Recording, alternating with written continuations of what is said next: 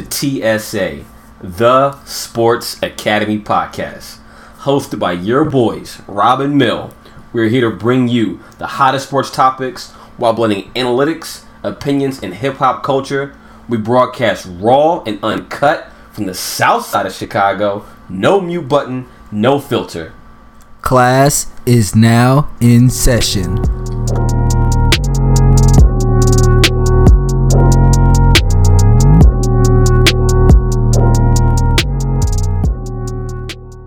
Welcome back to the Sports Academy Podcast.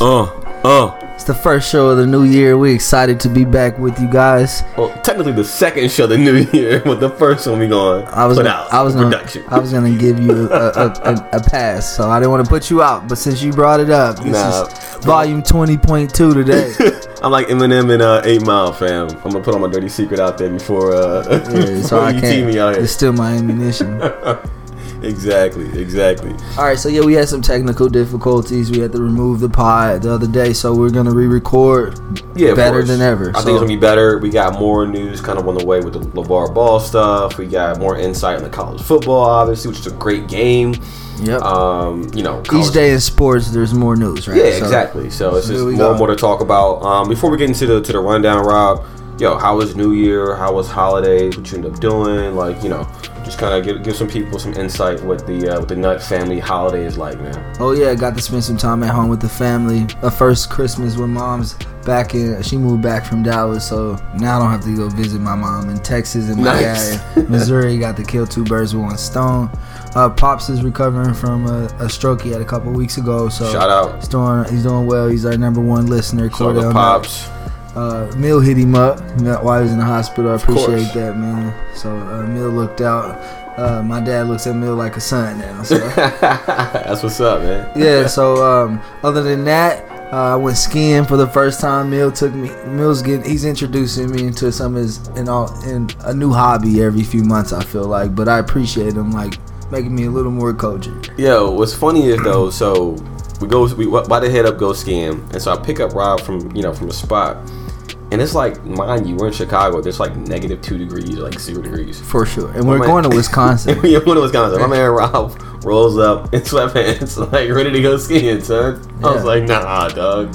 We had to right the dicks, got my man geared up. I had on jeans though, but still.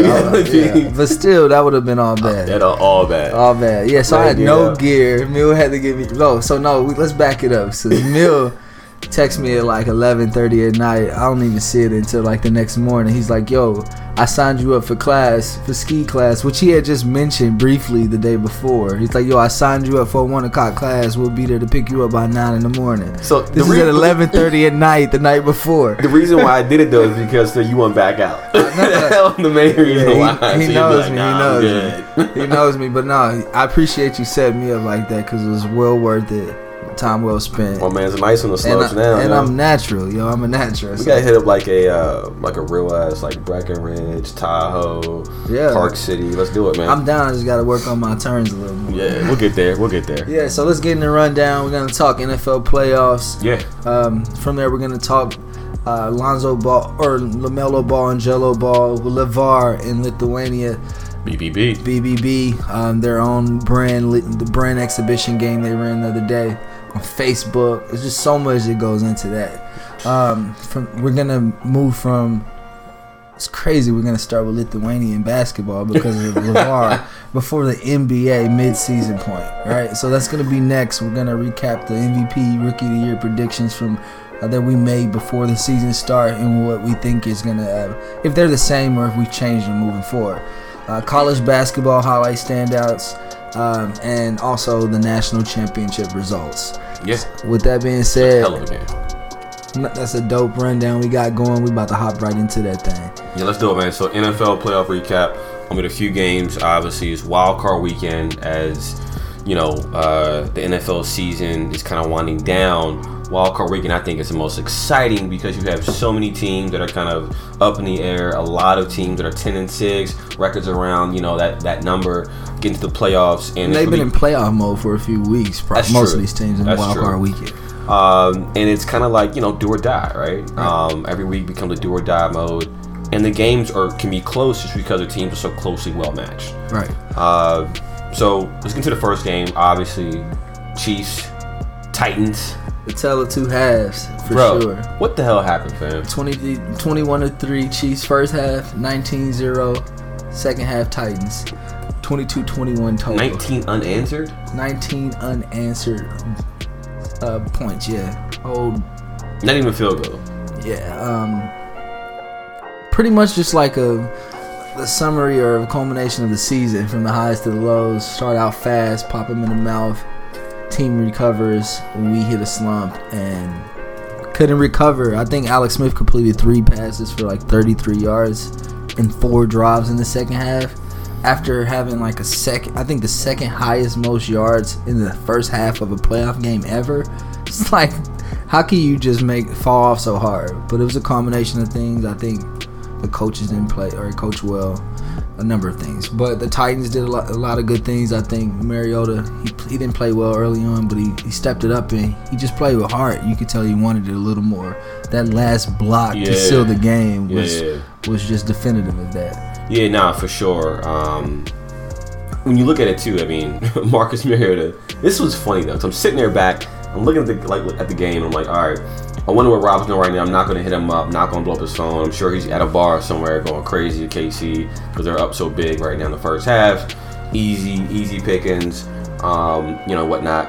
But in reality, you were at home, you said, right? Watching a game by yourself. By myself. That's how I do play out. Yo, what was it, 3 years ago? I was a part of the 28-point meltdown with the Colts. I know what the Chiefs can do to us now. I mean, this is what's crazy though. So Marcus Mariota throws the first ever playoff touchdown to himself. Right. I believe it might have been the second time only a quarterback's ever done that. Period. Yeah. Brad Johnson has done it.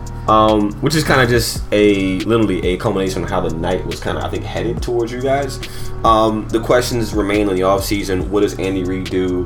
What does the ownership do in Kansas City? That they get rid of Alex Smith, which I think he's probably going to be gone. They get rid of Andy Reid. His quarterback coach or offensive coordinator just got a job with the Bears. Matt Nagy. Yeah, so, which I'm surprised because it seems like they didn't really develop Alex Smith that well. He had his career best year. And he's had his career year the last 2 or 3 years. So maybe they push him to his max. So that's probably exactly okay. I can see that. Exactly. I can see that. His career year was 4,042 yards. Yes, most people get that in like week 12. Yeah, or the first season. Deshaun Watson was probably well on his way. Yeah, so that was the first game. Chiefs haven't won a playoff game since Joe Montana '94 at home, and so the streak continues. The next game was the Bills and Jaguars. Yeah, so this was a weird little game just because you had really no offense for the most part. It finished off, what was the score? The final score was like 10-3, right? 10-3. Yeah, so no offense for the most part. The Jaguars got a touchdown on a goal line stance. Bortles threw to his tight end, and it was a fourth down. It was a 4th and goal, right? So they took a risk there, wanted to get a score, and then not to mention it was risky for the 1 touchdown score. That's what I'm saying. So I guess as a coach, I guess you've seen so many games as a coach. Like, you have a feeling that every situation you've been through, where you must be like, you know what, this is one of them games where if we don't take our shot now, we're never going to ever have it. We're not going to make it back down the field. Yeah. Bortles had 86 yards passing and 87 rushing. That's what I'm saying. So, yeah, we're not going to get to this point again. That was a Sunday game, actually. So the second Saturday game was the Falcons and the Rams. They played the Rams. Yeah, the Falcons and the Rams. I'm sorry. Yeah. The Falcons won 26-13. The Rams just weren't ready. I think experience played a part of it. The Falcons didn't look great, but the experience played a part of it still. So I think really that, in a nutshell, that was that game. Did you see anything stand out? I wanted Goff to take a little more risk. I think they were kind of playing him really safe. I think McVay was keeping him trying to overuse Gurley, right? I think Gurley had a crazy second half of the season. I think he's your NFL MVP. He's definitely my NFL MVP this year. And if that's the case, then I think they featured him a little bit too much. I wanted to see them spread it around a little bit more. But, you know, I think it's a great season for the Rams. They just couldn't get it done against, you know, the NFC champs of last year, the Falcons. And the Falcons might be a sneaky pick for a Super Bowl run. Yeah, like they're equipped. They have the experience. They're pretty healthy. They have a good chance. I still don't think their offense is clicking like it should, though. So that's what worries me. Yeah, but when you have guys like Matt Ryan, you have guys like Julio Jones. You know, anything can kind of happen. They had 2 good running backs. I think Coleman's been injured, and you have Devonta Freeman, who's just a beast and a touchdown machine. You really kind of never know that offense can get clicking and get hot. All you need to do in the NFL playoffs, as we all know, get hot at the right time, right? Yeah. The sad thing is, though, I don't really see that one team who's like super hot right now. Like, I thought it was the Eagles, but obviously went down.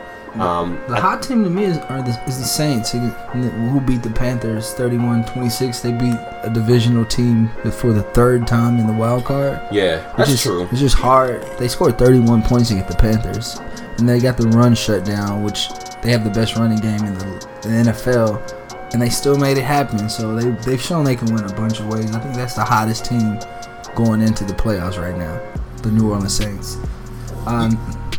Yeah, no, for sure. I could agree with that. And so I think that wraps up the wild card week. The divisional round is coming up this weekend, where the Falcons and the Eagles play, the Titans and the Patriots, the Jaguars and the Steelers, and the Vikings host the Saints. Oh, I need the Vikings and the Saints, man. I got some money on that game, bro.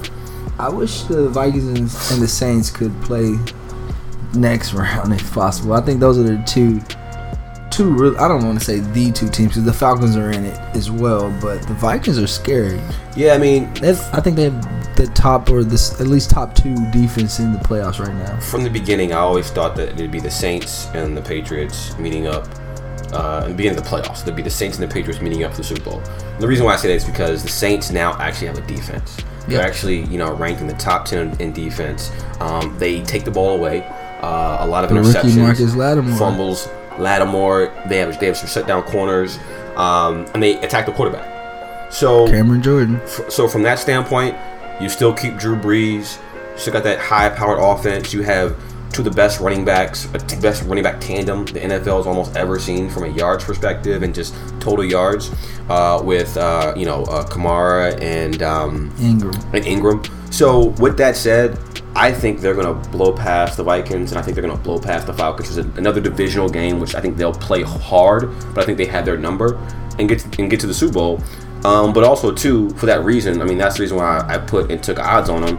I mean, from Vegas standpoint, New Orleans are plus 600, which is crazy. They're also underdogs against the Vikings, which I know the Vikings have a better record, and the Vikings are at home.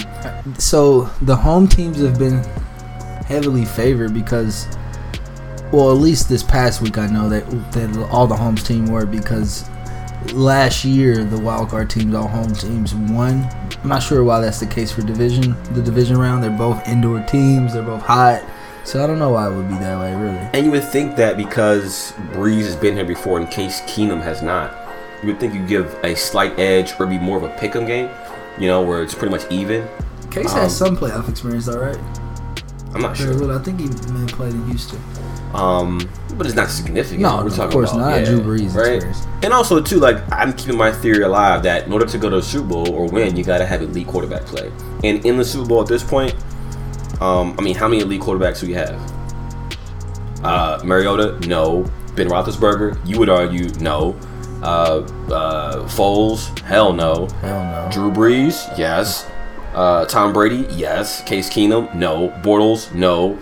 And Matt Ryan, I mean, no. I'm not hot. I think you're. I do think you're undervaluing the Vikings, though. I think Case is playing some really good football. He's not elite, but he's playing borderline. I'm hot, approaching elite style of play football for right now. I guess I like Case. You know, he's a free agent, so he's up for, you know, a contract. He's gonna follow Pat Shermer wherever he goes. Yeah, and I think wherever he goes, he's gonna get $15 million, and he'll be a starter somewhere in the league. His coach is gonna get him paid. Yeah, and he's shown the fact he can win games if you put a good defense and 2 solid receivers, you know, and a tight end. He has pretty good weapons. He's made it work. Yeah, I'm not disagreeing with that at all. And their defense. So just running past, just to debate it a little bit. The Vikings defense is legit. So agreed. I think it's going to be the best game of the weekend. So that's why I'm kind of talking about it. And that's why you said you wanted to be the next round of the NFC Championship. It's going to be a heavy hitter. Yeah.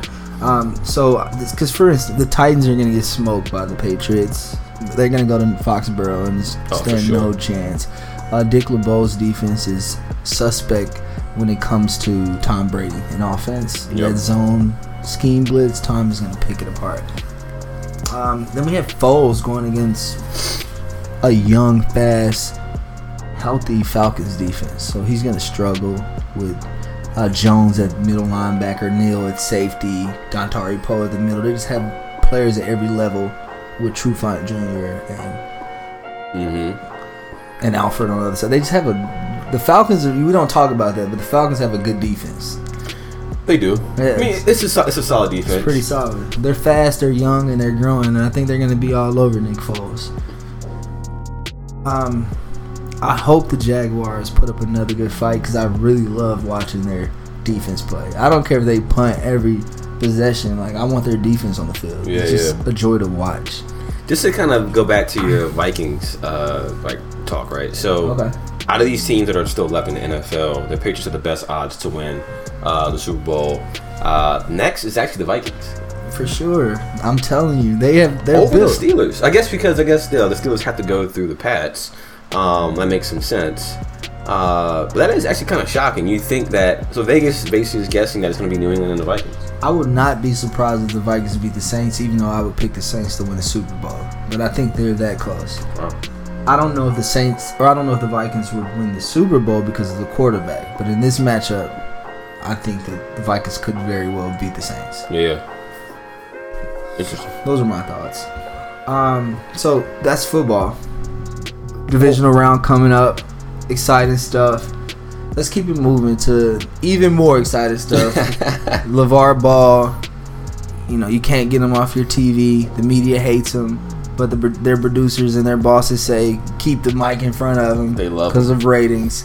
And it's great. You have people like Will Kane who just hate on him so much. Yo, I can't stand Will Kane. I can't stand Will Kane. He's such a hater. He is the ultimate hater, bro. Like, straight up just hater. Just will say anything. Call him a snake car salesman. Yeah, like, what are we talking about here? Did he not partnership with Facebook to have live stream of his shoe branded game in Lithuania? Like, they're all in like fresh ball gear jerseys. Like, he did that. Dog, he had his own exhibition game. That's amazing to me. The refs were wearing Big Baller Brand Challenge. Like, that's jersey. That's amazing to me. Like, he is out here hustling with no he's relentless with it. I really love that. So, shout out to the Ball family with partnership with Facebook, like finding a new way with everything. It's like, all right, we're going to use the media through the internet, the largest website to do so, Facebook. So that's awesome. The crazy thing about Ball is the Ball, Mello and Jello Ball, they actually are a part of the Baltic League in Lithuania. They left the Baltic League to go play in this exhibition game. Their team is actually currently in the Baltic Sea region's second most prestigious tournament right now. So they left the big tournament to go play to support their own brand because their dad told them so. When you think about it, I mean, LeVar basically drew in 1.6 million viewers for a Lithuanian basketball game, fam. Yeah. He's I can't call him a snake car salesman. Hell no. He's slanging Teslas and Lambos and all type of expensive foreign cars and everything. I don't know. So that's crazy to me. The Baltic League is let's shed some light on that. It's less important than the Lithuanian League, and so they have it's lesser talent. So it's not as they're playing against scrubs essentially, for lack of a better word. They're also in this. I like to say in the exhibition game they were playing against some lower level players as well, highlighted by Jello shooting turnaround jumpers. I felt like he was barely getting off the ground and just playing against really non-athletic players to make them look good. But let's obviously talk international basketball, right? Because a lot of times people throw on this word pro and professional early in basketball in Europe, because you can be pro at 14, 15 if you're good enough to play in the Euro in those leagues. And so they don't have a college system. So in this case, there's 16 and 17-year-old pro prospects. Right. So they're not this isn't top level talent where, Jello is hitting, turnaround jump shots and posting people up and, getting moves off. These are 16 and 17-year-olds that he's playing against. Yeah, for sure. But I guess the reason I look at that is their goal is to make it to the NBA. And so this is a start, especially for Melo being 16. But Jello, supposed to being in the Pac-12, supposedly playing in the Pac-12 right now with UCLA. This is just a step down for him playing against these type of talent. In my opinion, even though they're younger and they're pros. Yeah. It's a step down, but what's his alternative? Because he wouldn't be playing in UCLA. He got suspended for the whole year. I mean, he could have been playing in the second largest tournament for his league. I mean, that would have been better. True. But he went 10 for 19 against these guys with 19 points. So he didn't play that well, in my opinion, from a shooting perspective, when that is his strong suit. And he played with his back to the basket in the post a lot for 9 misses. I was telling you earlier, it reminded me of a rec league game where he's posting everywhere. And my man's out of bounds play, he's posting. 3-point line, he's posting with everything. So Melo, on the other hand, I feel like is a little more promising. He didn't shoot the ball particularly well either. I believe he was 3 for 10. Shot it 10 times for 10 points. He did dish out 9 assists, a couple steals as well. So just his style of play, I believe, would be really conducive for the international style of play, which is just up and down, ball screens, shoot, pass, with really spread court. I think it would work well for him. Mm-hmm. I think he has a little chance if he decides to commit and play hard. I don't see him play that hard, and that's my biggest concern. Talent will take you so far, but you have to work hard and want to be great to be great. Yeah, I mean, we'll see what happens with these guys. I think, Jello, obviously, I think is the worst of the Ball family from a player's perspective. He might have a career overseas, but, from what I saw in the game, he was 10 for 19 points. He was using his body a lot, really below the rim game, even though he had a dunk or two. But nothing was overly impressive, especially against guys that I thought really couldn't guard anyone for the most part. I mean, I was looking at that game, I was I know, it's funny when you watch a hoop game and you're on the sideline, no matter who's playing, you're always yeah, I can do that. I can run with these guys, right? Until you get on the court. But I really thought I could run with those guys at least, you know what I'm saying? Yeah. It wasn't. I didn't see anything that was overly strong or jumping out the gym or super athletic. That to me was just all right. They would run me out the gym, just being honest, because I'm out of shape. In the game is so fast. Yeah. But in terms of skill level, I would agree. I feel like if we just did skill drills or 1-on-1 or 21, I'd fare well. Hit you with the 2-dribble 1-on-1. Yeah, 2-dribble 1-on-1, I'd have a chance. But I don't know. I think I like what the Big Baller brand is doing overall. They're relevant, so they're doing something right. They're making international moves already. Yeah. So I don't know. I don't see how you can do anything bad. You might not like their method, but they're getting it done. Period. By any means, bro. Period. By any means. So yeah. So let's move on to basketball, to the NBA, where what's happening in the league right now is super exciting. We actually just finished watching OKC get their ass bust by the Timberwolves, who's coming on really strong in the second half of the season. Any surprises this year, Rob, just from a league perspective? What's happening? We're already, I think, 42 or 43 games into the season almost. Any surprises? Yeah, two surprises, I would say. The first one's Miami, the Heat. Yeah. They're the biggest surprise. They've dealt with the most injuries over the season. It's 24-17, still in the 4th seed currently in the Eastern Conference. Your boy Deion Waiters has been hurt. Whiteside's been hurt. Yeah, they're not the lineup. Yeah, so I'm really impressed with them. Outside of that, I would say the Pacers at the 8 seed, just simply because I didn't think Oladipo could be that force to couple with Myers. Miles Turner. Miles Turner, yeah. So I'm surprised they're in the playoffs now. I don't know how long it'll be, but right now they're the 8 seed. I got two surprises from a negative perspective.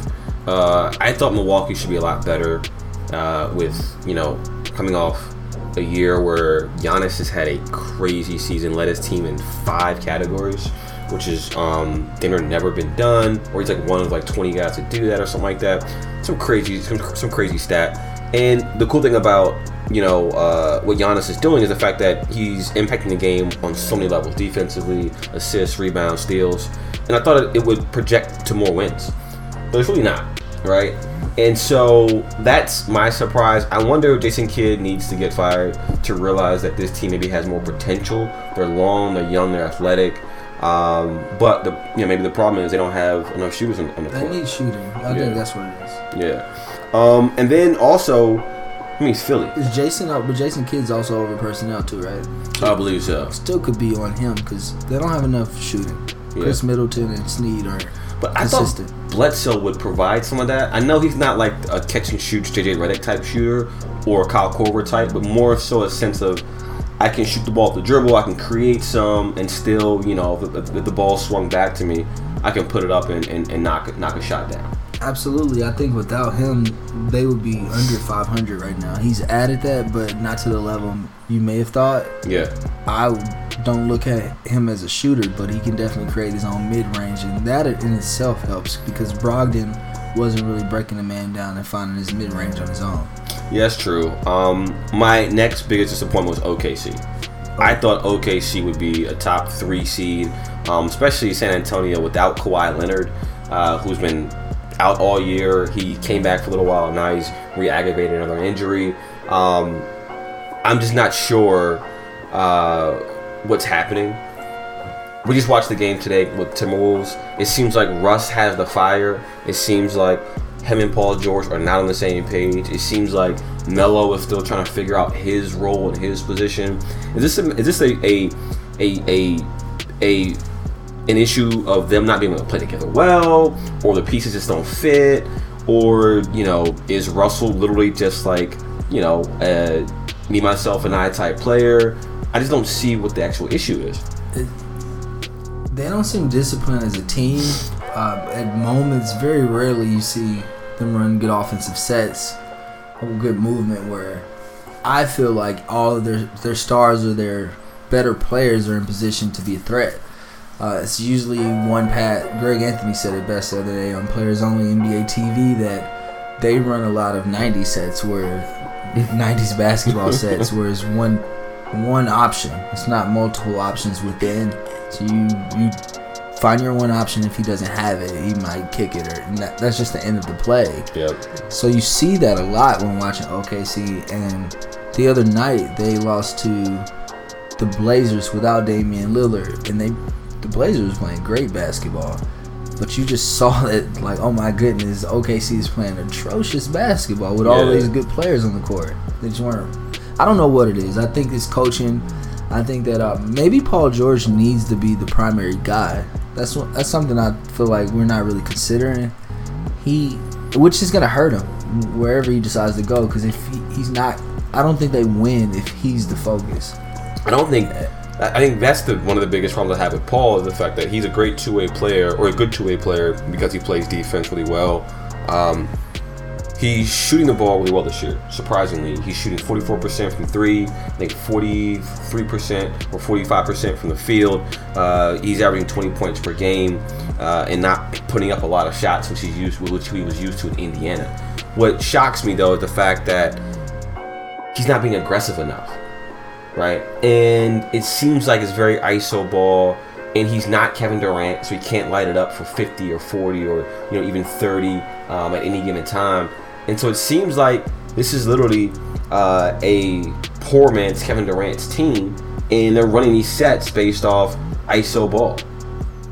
And so I was excited saying, listen, You got Kawhi injured. He has a torn shoulder, I think left shoulder. You have Steph and KD are in and out the lineup for Golden State constantly for little small nagging injuries or just rest, whatever it is. You got James Harden out with a tear in his hamstring. This is a perfect time for OKC to get into a second or third seed easily. Instead, they're 7th seed. They're healthy, like why not, right? So I don't know. I see it. I actually put some cash down on Russell Westbrook getting an MVP nod. He's a little less than half of a rebound away from averaging a triple-double all over again. So. Exactly. So if they can win some games and get to a third seed or even a second seed or make some noise in the second half, I think it's easy. Could be very possible for Russell to get a second MVP back to back. You know how voters like the whole back to back thing. So really quick, shout out to Kevin Durant just breaking 20,000 career points in the NBA. That's tough to do. Doing it before 30, he joins the club of Michael Jordan, Wilt Chamberlain, Kobe Bryant, and LeBron James. Very exclusive club. 20K before 30. KD's having a hell of a season, man. 25.9 points this season. He could average more if he was playing by himself. He's shooting the ball really well. And he's trying to be a playmaker a lot more, too, now. Yeah. I mean, he's shooting it from 3 at 39%. So another thing really quickly, right now he's 44th all-time on the all-time list with 20,000. But he's 941 points away from jumping all the way past Walt Bellamy at 35. So in 940 points, which is a season. No, that's less than a season. That's half less a than a season. season. That's probably like a quarter of a season. Yeah, quarter of a by season. the end of this year, he should jump that probably. For sure, right? You think about so it. It's 941 points. This will be passing Antoine Jameson, Tom Chambers, Joe Johnson, Paul Gasol, Mitch Richmond, George Gervin, David Robinson, Bob Pettit, and Walt Bellamy. This is pretty decent. He's going to be better than all these players, but to be before third, to be 29 and passing. Yeah. Passing David Robinson at 29. Do you think he's going to go down as one of the greatest scorer of all time, or do you think it's just going to be, or do you think he's going to be like the leading scorer in NBA history? He's going to be the all-time leading scorer in NBA history when he retires. That's mind-blowing.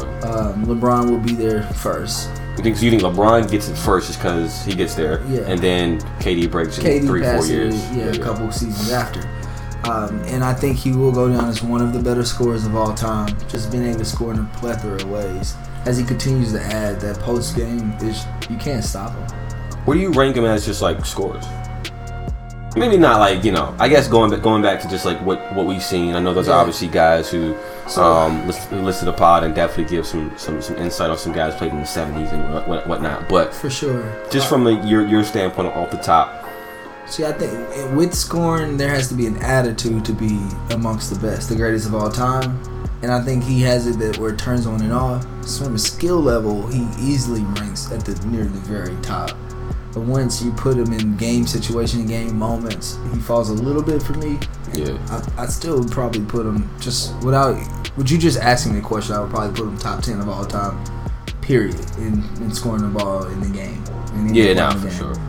Yeah, for sure. I think if you take away the big men, because I see them as, I guess you can say they're scorers, but I'm thinking like, inside, outside guys can dribble, shoot, pass. We got a 3-point game, an inside game, a fadeaway game, right? So like, exactly. Like I wouldn't consider Shaq a scorer. He was just dominant because he was big and talented. But I wouldn't consider him a scorer. So if you take away all the big men, and you just take a look at the perimeter guys, I think he's probably, off the top of my head, top 10, top 5, close. Yeah. From a skill set standpoint, I got guys like Tracy McGrady, right? Who's just a scorer, right? Kobe Bryant, a scorer. Michael's a scorer. Those kind of guys. Allen Iverson. I would put Kevin Durant over T-Mac. Really? Right now, and I love T-Mac's game. Right now. All right, T-Mac had he had like 11 points. That was more of an attitude thing. You're right. He was a killer. He was just cold. But I just wouldn't I would take Kevin Durant in the 3-point shooting contest over him. Nah. What about Iverson? It's an attitude thing. Kevin Durant's a way more efficient scorer than Allen Of course. And so that kind of goes into like AI is a dog, so I would give he's more of a dog than Kevin Durant. But all those guys led the league in scoring from there, for years and years. A lot of them did it from more of will than skill. I think Kevin Durant's doing it more from a skill perspective than will. Do you think he'll go down as an underrated player? Like, you know how now we're living the moment, like Kevin Durant's great, he's second best player of all time. In the league today, and some people are saying he surpassed LeBron, right? Because you live in the moment. But when you look at his career, like take a step back, 10, 20 years from now, I might be one of those guys if this is all he does, and just be like, you know what, he was very underwhelming or underperforming from a standpoint of him not being able to win more MVPs, him not being able to take more control over games. I don't know. Depends on how you. Kobe has one MVP. Just depends on how many championships he gets. Kobe was very overrated, but that's just.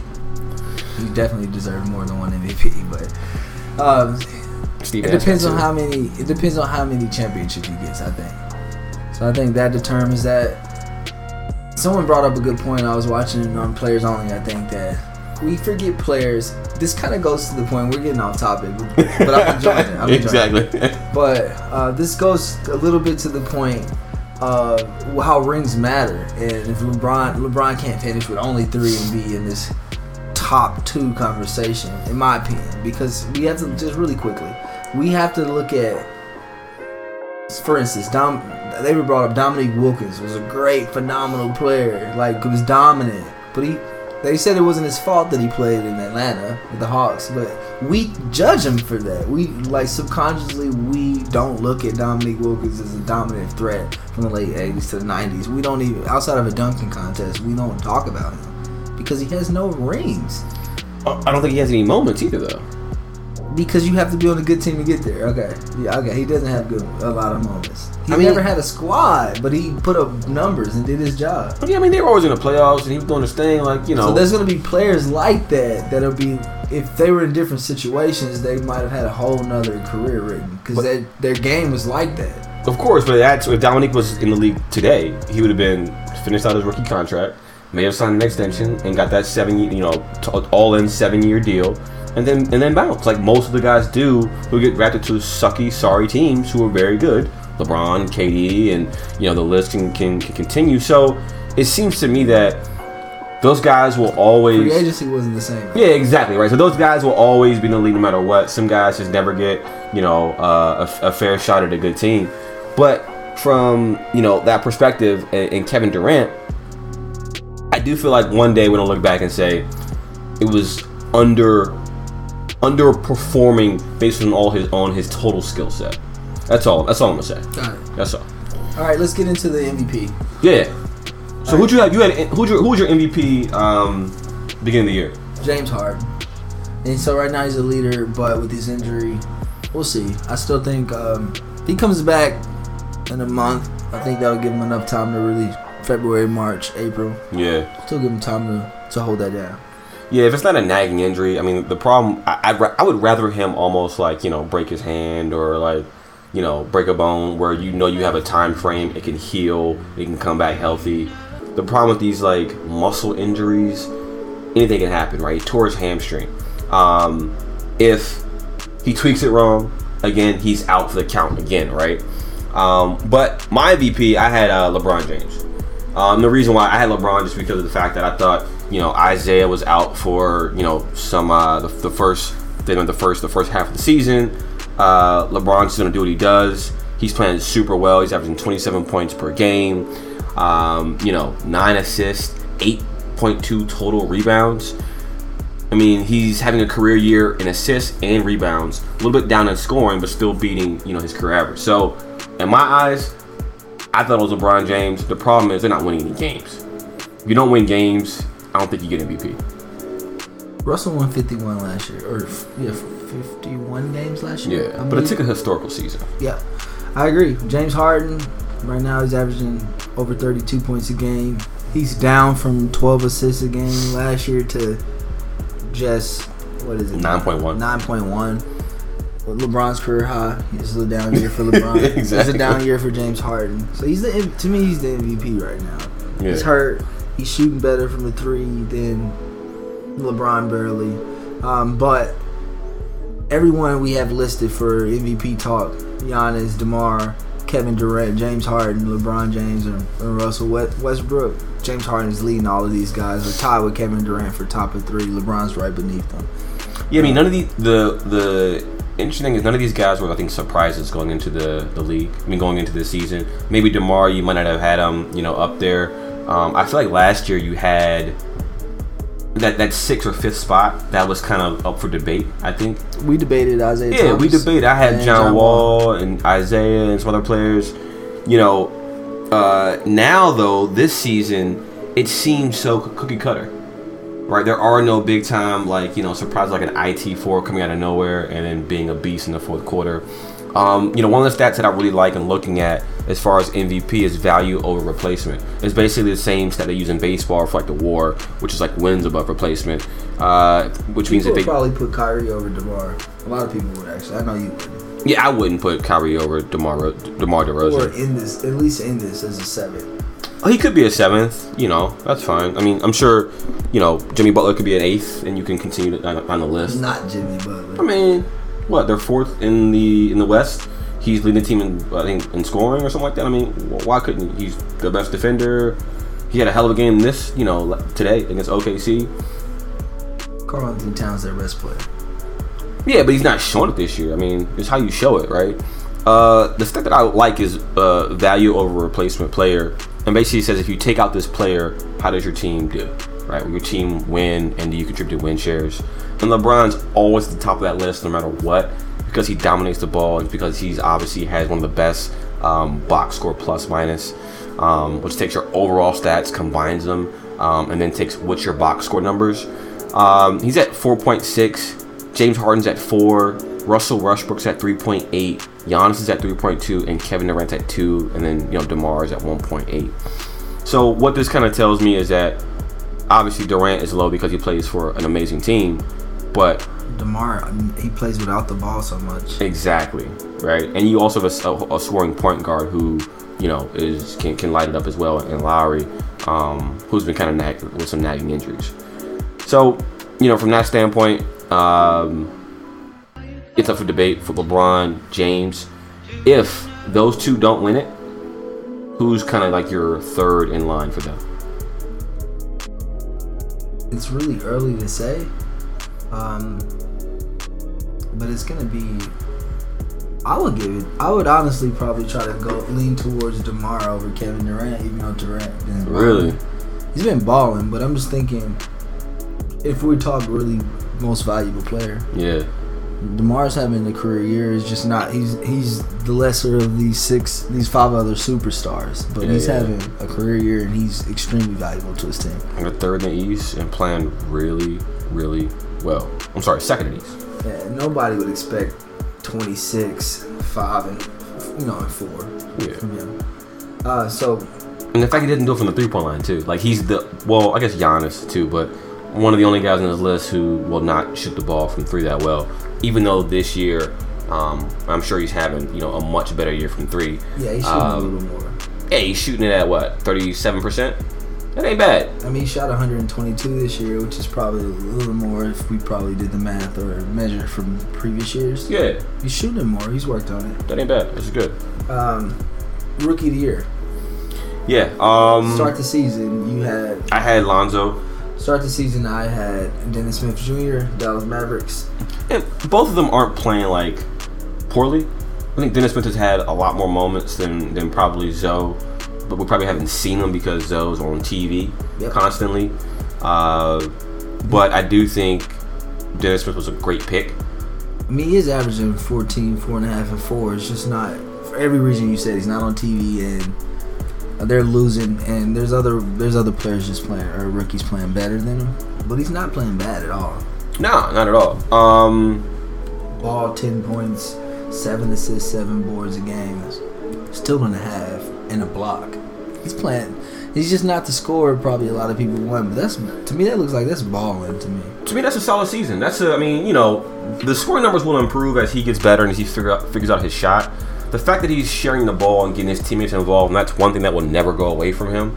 he'll always have a place on a team if he can push the rock and he can, make assists, make players around him better. But he has to get his shooting up. He can't. He won't ever be as good as he could. He might not always be a starter if he shoots 30% from the three, 35% from the field. Yeah. With 2.7 turnovers. So those are negatives. All the ball brothers have funky releases and they all do. Not smooth shots. You would think at least one of them would have a really smooth release. They're all kind of funky, chicken arm or across your face kind of jump shots. Moving forward, who do you think is gonna win Rookie of the Year? You sticking with Lonzo? Nah, I think Kuzma. When I watched Summer League, I was like, yo. Remember I actually called you. I was like, yo, if you watch Summer League, watch this guy Kyle Kuzma. My response was that boy's balling, but this is Summer League, and I also don't know who he's gonna play. I was saying I don't think he's gonna play with Julius Randle. They were so committed to him and Lance Jr. Yeah, he came and just took both their spots. Yeah, it seems like Kuzma's playing well. I think he's at 17.2 points per game. He is their leading. It seems like their leading scorer, their leading go-getter. You would think Ingram would kind of fall into play on that, but it seems like he's taking a back seat to Kuzma, and I don't know if that's Walton's system, or just Kuzma just saying, listen, ball's out, someone has to score, it's going to be me, and I'm taking my shots and and playing well. I think it'd be Kyle Kuzma, but you also have a guy who is not getting any love on any of the national TV spotlight, but who's playing really well. Yeah, the NBA superstars and veterans acknowledge him each time they come into his building, or vice versa, and that's Donovan Mitchell, guard from the Utah Jazz. He leads all rookies in scoring with 18.5 points a game, shooting 50% from the field, a little over 50% from the field. So that's impressive. He's an elite scorer in this league as a rookie. Quick story about him. He wasn't sure if he was going to enter his name into the draft until he played against Chris Paul, and Chris Paul said, you should definitely enter your name. With that being said, also, Donovan Mitchell admitted that he lost to Chris Paul one-on-one without dribbling. Or with one dribble. It was something ridiculous, like he couldn't beat Chris Paul, where he thought he was bigger, stronger, and he felt like he couldn't beat him. So yeah. Chris Paul's that good still. I believe it. So I think Donovan should win it. Hopefully he gets the love, but he's averaging 1.5 points more than the next two, which is Kyle Kuzma and Ben Simmons. Speaking of Ben Simmons, he's still 0 for 10 from the three-point line through 41, 42 games. Well, 30. He's played in 37 games this year. Brick. 0 for 10. He's averaging 0.3 attempts a game. That's unfathomable, bro. In the NBA. You are a point guard perimeter player, and you shot 10 three-pointers, and you haven't made one. Every 3 games, you shoot a 3. Bro, he hasn't made one three-pointer. Now, he shoots the best field goal percentage out of all these guys because they're all on the basket, right? Their dunks are to the rim, very much like Giannis style kind of plays. I still haven't seen him shoot a jump shot. I would say the last 17 games, I would just guess on that defense has probably played him a little differently, and his points per game has dropped 2 points just about. Yeah, and he's still going to be a very high assist player because he's big, has a ball in his hands. I wonder how it's going to work with Markelle Fultz when he comes back. Is Fultz just now just a pocket shooter? Does he become just a shooter? Is he more off the ball? Hopefully he can get a little CJ in him. That's what I would imagine. Yeah, a little McCollum in him. We'll see. Also, I don't think Ben Simmons should be a Rookie of the Year candidate. He's literally been training the NBA for a whole season. 2 off seasons. You had, scouts. You ain't gonna go to class. All you do is play basketball, and you're getting paid millions of bucks. I don't think he should be included as a Rookie of the Year candidate for that very reason. Yeah, same thing happened with Blake Griffin. Exactly. It happens.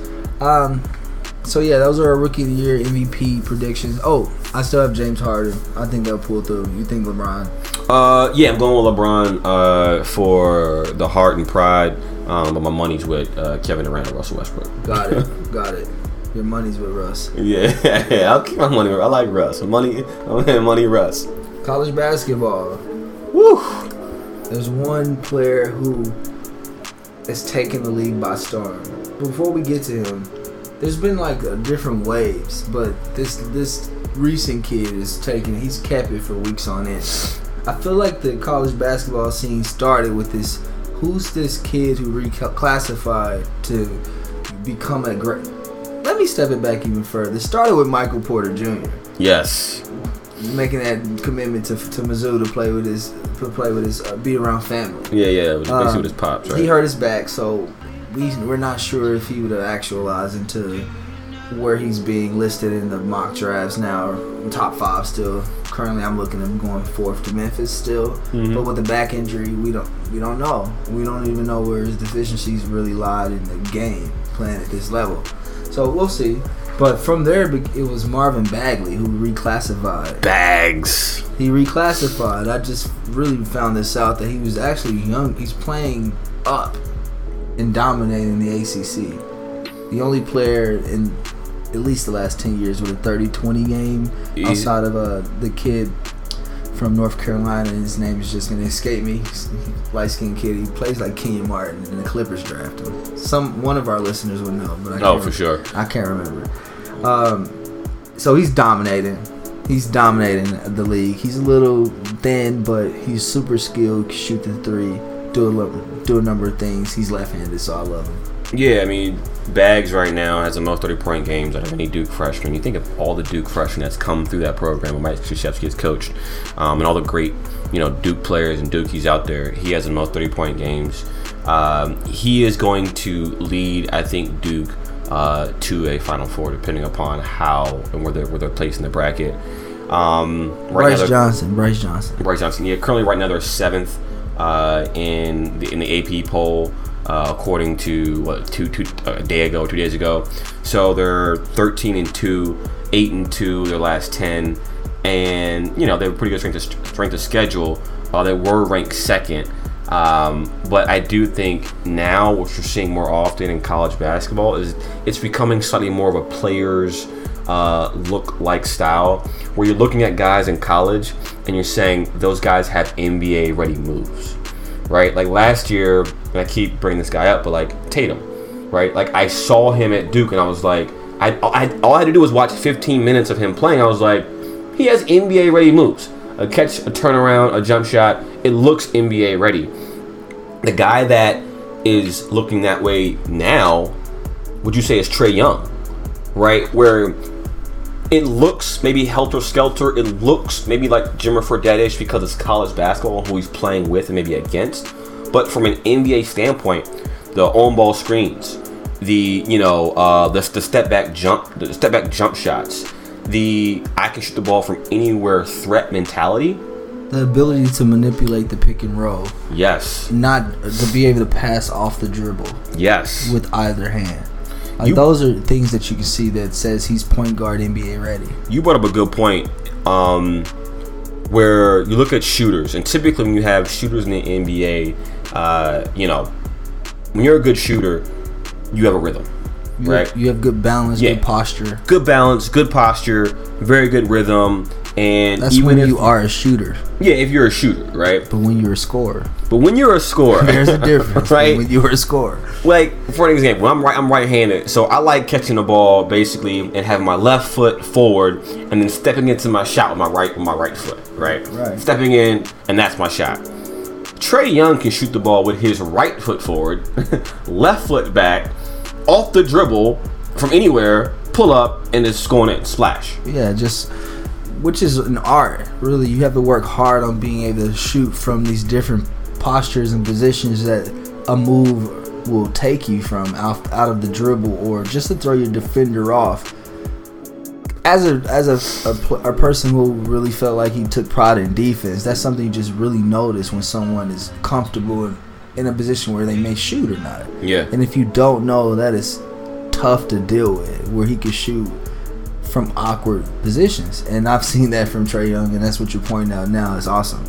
The number 1 player, though, in the mock draft is DeAndre Ayton out of Arizona. If you haven't seen this kid, I haven't seen him yet. This kid is dominant. The league is going to be nice with bigs. He's 7 feet 260, freshman. and he's dominant. Is he a classic big, or is he more of an inside outside, or like a Crosby Towns, or is he more like a He's more classic with a little bit. He's more dominant. Almost like a Patrick Ewing. A little bit, but he has a little Miles Turner. I feel like he can step out. He'll be able to step. He'll have a little bit of expansion to his game, but he's mostly dominating the paint right now. He's in college. And they have some other players, so don't know his full game. The other player I wanted to point out was a kid out of Texas. He's an African, a 7-footer. His name is Mohamed Mamba, and he can play too. He's quick off his feet. I saw him dunk the shit out of a couple of people at the Kansas game. I'm in the Kansas team now, so I was watching that game. Like, right, yeah. So there's a few bigs. These are kids I've been watching. One other person is Colin Sexton, but he's falling off a little bit. He's an athletic guard out in Alabama. Hopefully Avery Johnson shows him how to be a point guard for the next level. I think that's what it's taking. More and more we're seeing, and we'll probably get into this a little more with college football, but we're seeing obviously freshmen really dominate a lot of these college games, which is still kind of shocking me because you would think even if you stayed and you were just like a mediocre player and you evolved and played well, at 22 years old you're more developed than you are at 18 and 17. Yep. Right? So you would think that there would be more talk about some of the older players playing directly against the younger players instantly, but it's really the freshmen that's dominating most of the headlines the last 5-10 years ago, right? I mean, this started with the Fab Five, right? Yeah. And it was kind of hard to break into the 5 freshmen who were better than the players that Michigan, a program like Michigan, has put together. So I think it started then, but yeah, these guys, now it's not so much of a team, but you can pick throughout the country that these players can play. Mm-hmm. And honestly, it's better for your stock to just go to the league after this first year, especially also with what LeBron James and Chris Paul has renegotiated for that extra max contract at 33 years old. So you want to get to that league as soon as you can, especially and bet on yourself to be great up to that point. Yeah, of course. One person I feel like is taking a dip from that is Miles Bridges, the wingman from Michigan State. That's just one guy I wanted to mention. He was probably lauded like top 5 pick last year. Right now he's mocked down to 13. He's getting exposed. They lost actually 2 games recently. They were the number 1 seed, and now in the AP poll, now I think they're down to the 5th spot, I believe. But I mean, Miles is averaging 16.9 points, and he's playing well, right? He's right around 7 rebounds a game. Good outside shooter. He's gonna be a good pro. He just may have cost himself a couple million. Yeah, but I'll say this: the reason why I'm not too mad at him is because his coach, right, Tom Izzo, will make you better, right? Whether it's through heart, whether it's mentally, whether it's physically, whether it's your skill set, he will make you better. And I think that's one of the only coaches that can actually do that. And the NBA will still value that player coming out. And I think Draymond is a prime example of that, where he came out and his mental toughness was so strong mentally that, scouts overlooked his on athleticism or him being, I think that he came out like 6'8", and he might be 6'10" now, but they were trying to basically see he was undersized and what does he play? 6'6" then, and he's about 6'8" now. Yeah, what position does he play? Well, you take a step back, it's like he was developed mentally, physically, and he was NBA ready based on Tom Izzo. So, I wonder if Tom still gets that respect. I feel like he was NBA ready after his 4th year. Like, it kind of took him that long, where Miles Bridges was one and done ready. Draymond was never one and done ready. Yeah. And, now in his 15th season, he's going to be 35.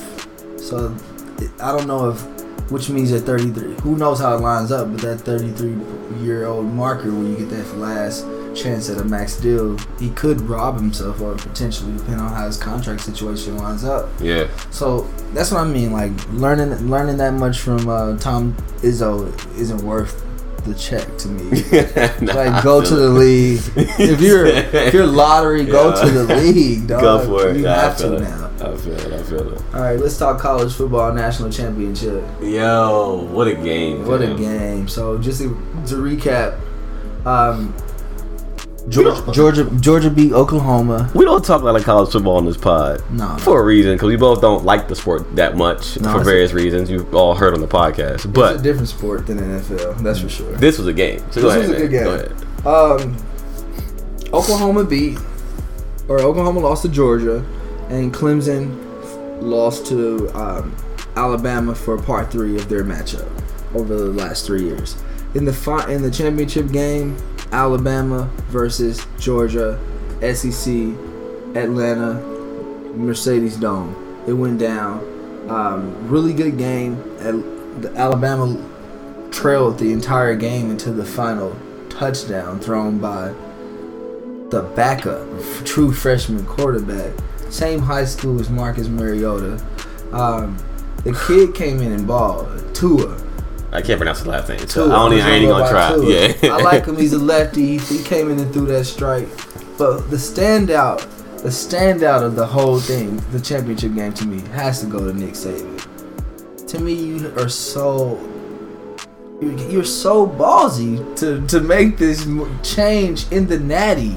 It's like, we're gonna make this change in the Natty and put a true freshman in.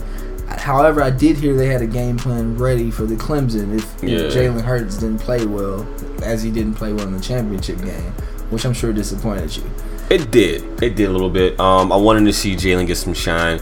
He had a really good, comeback drive last year, and if it wasn't for Deshaun Watson's, heroics, you would have a national championship in Alabama last year, and Jalen Hurts would have been like the star quarterback, taking and leading a game-winning drive. So I wanted to see him get some shine this year. It didn't kind of work out that way. One thing I gotta say though, shout out to Alabama, shout out to Nick Saban. I can, unequivocally say this. I think he is the greatest college football recruiter and college football coach we've seen in our lifetime. Yeah, it's one thing to say, yeah, you can just coach your ass off. One thing to say you can recruit.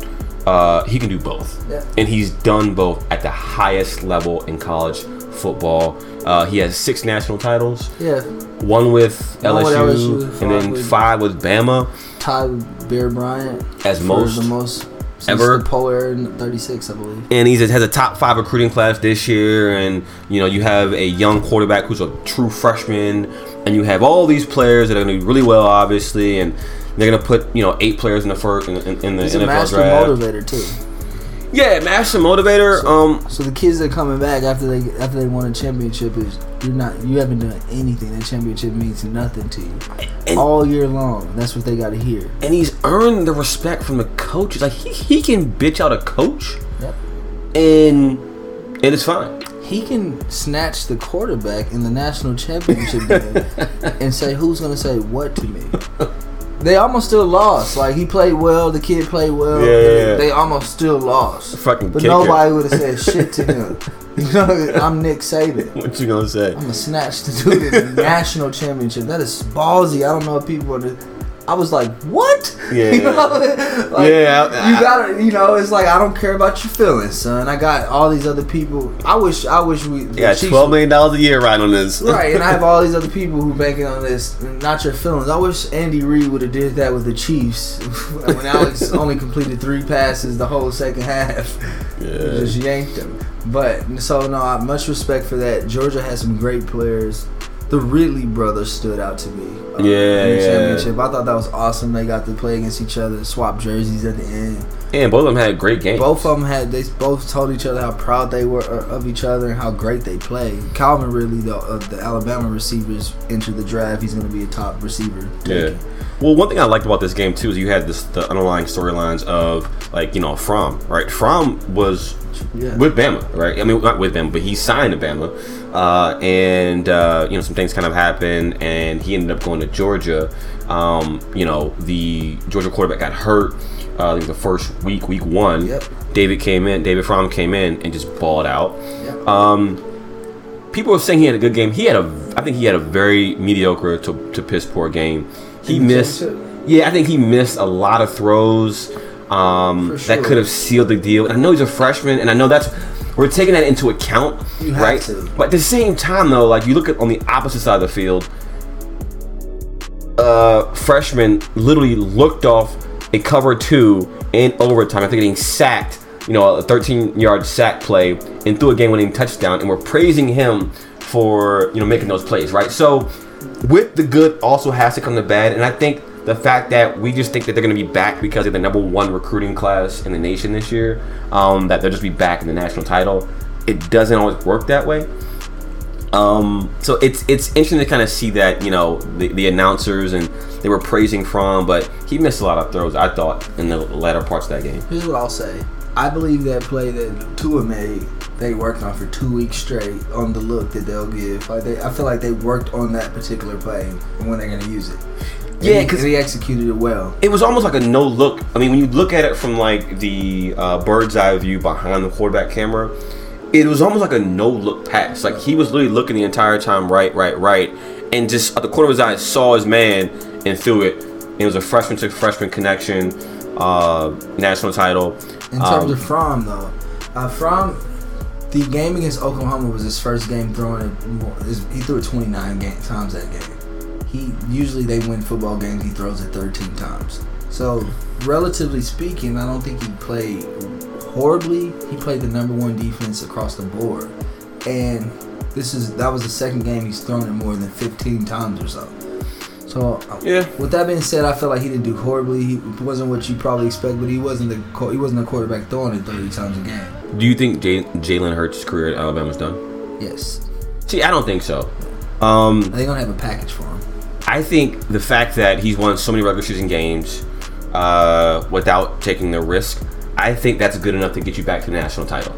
I don't know if it's good enough to win it, but it's definitely good enough to get you back there, right? Because they will always have a good running game. They'll always have top talented defense. Nick Saban's a mastermind on that side of the ball. I think Tua is more of a risk because he's airing it out. He's taking a little more risk. With the risk also comes reward, as we've seen. But I don't think Jalen Hurts' career is over. All it takes is literally, and we know Nick Saban, all it's going to take is one or two really bad games, and they're going back to the Jalen Hurts package. Yeah. I mean, if there's going to be a package for him, I think it's over. I think they're going to have some receivers. They're going to try to play some real football. Yeah. I don't know. We'll see. Hurts, I like the kid, but he's not an NFL quarterback either, I don't think. This is the first year since the BCS where we've had two national title championship winners. Alabama, UCF. They claim themselves national titles. And we did Disneyland and everything, bro. That's crazy. I've had some people really argue that they should have had a chance. And it's like, only the top five the big five power teams are going to make it, period. Yeah, it goes. In the American, and you play 2-3 good games of the year. It goes back to, remember when like Boise State and TCU and those. That was their argument why they wouldn't want a team like that to be in, because Boise State beating Oklahoma cost them a lot of money, so to speak. And I'm like, I'm sure there's factors of that, but UCF couldn't have beaten any of those four teams, I feel like. They might have won the first one, maybe just off adrenaline, them just being there, right? But it's hard to rally again and to get, to have that less of a talent. I mean, UCF has a guy with one arm who's getting sacks, right? And like, how do you tell like a pro scout, like, yeah, a guy with one arm is beating me off the line? Like a defensive end, right? I can use my hands as an offensive player, and he's a defender. He has one arm, and he led his team in tackles. And he had like 15 tackles that bowl game and like 2 sacks. So it was crazy. That is crazy. So odds are Alabama's the favorite next year too, as well, right? Makes sense. They got a freshman quarterback who balled out. Top three is Alabama, Georgia, and Clemson. Yeah, to be expected. Michigan for top 4. Yeah, whatever. I think it'll probably be Ohio State. Shout out to my man Miles. I think Ohio State is gonna be right in the mix. Urban Meyer is just a hell of a coach. Those are the top 5 teams, I think. Yeah. Anything else you got? Nah, man, that's it, bro. Hell of a show, dude. Great hell of a show. You guys can reach us Apple Podcasts, SoundCloud, the Sports Academy. You can reach us online, social media at TSA Sports Talk. For sure. IG, Facebook, and Twitter. Yep, and this is award season, so we have a lot of awards kind of coming up with the Grammys and whatnot. The Grammy nominations came out a little while ago. I know I have some opinions about them.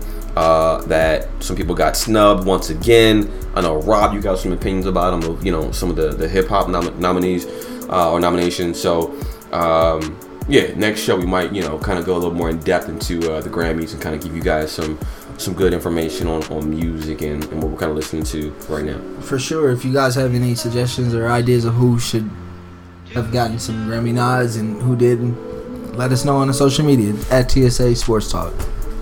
Peace.